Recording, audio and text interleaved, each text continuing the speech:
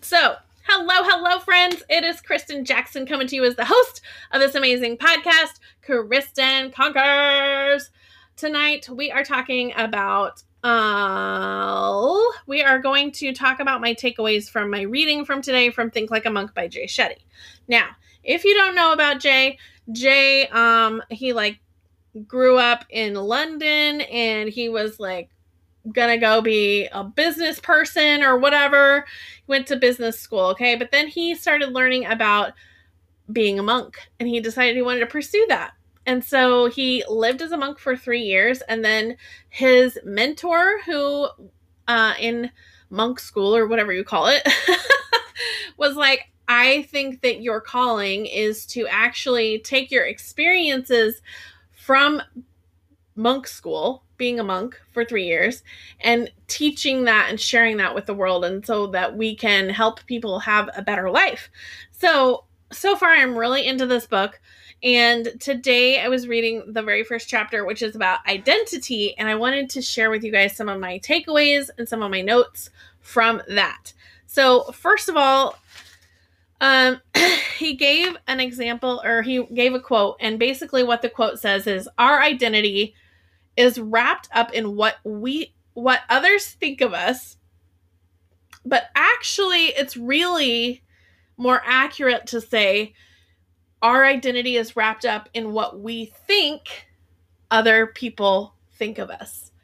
And most of our efforts when it comes to self-improvement and excuse me, I need a drink. Most of our efforts when it comes to being a better version of ourselves or self-improvement or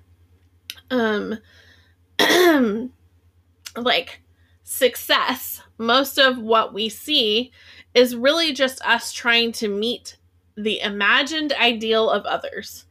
And I really liked this concept because I think that's really true. I think a lot of us get lost in the we have a mentor that has all these cool things, maybe. I don't know. And we want to have those cool things, so we get lost in trying to be like that person, or like we think that person would want us to be. But is that really what we want on the inside? And so unconsciously, we're all kind of almost method acting to some degree. We have all of these personas that we play in our lives. We have a persona for online personality, right? We have a persona that is who we are at work. We have a persona that is who we are with our friends. We have a persona that is who we are with our family at home.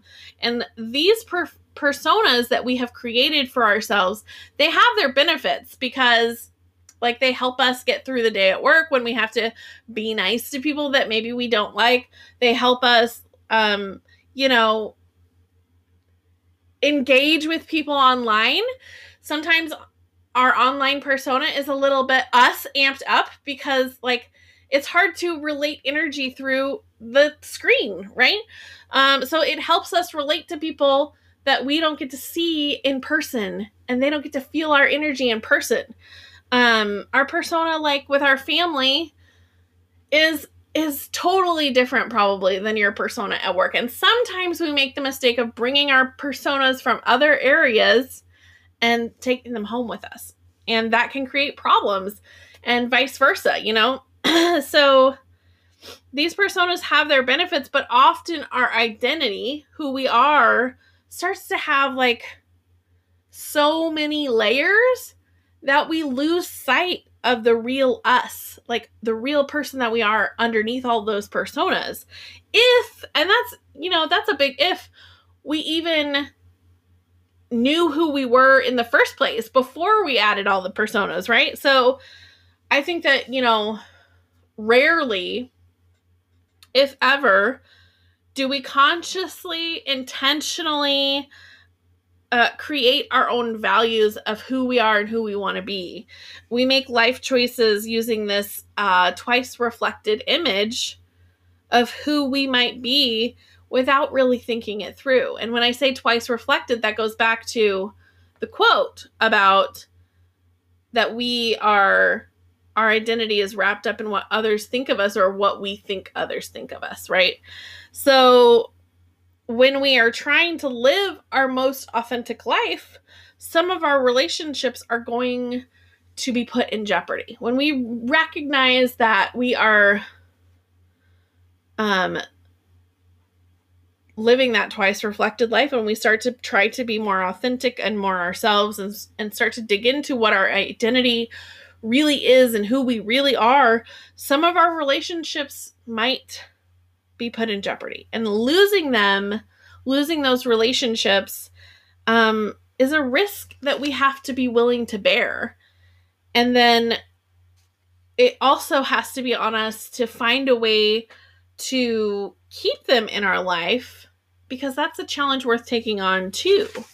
And the way that we build a meaningful life is to figure out how to filter out all the noise of what the world says we should be, what other people say we should be, what we think other people think we should be, and really focus on looking within us. And Jay shared this metaphor story that I really wanted to share with you guys because I thought it was really powerful. It's called, Is It Dust or Is It Me? We are in a storeroom lined with unused books and boxes full of artifacts. Unlike the rest of the ashram, which is always tidy and well swept, this place is dusty and draped in cobwebs.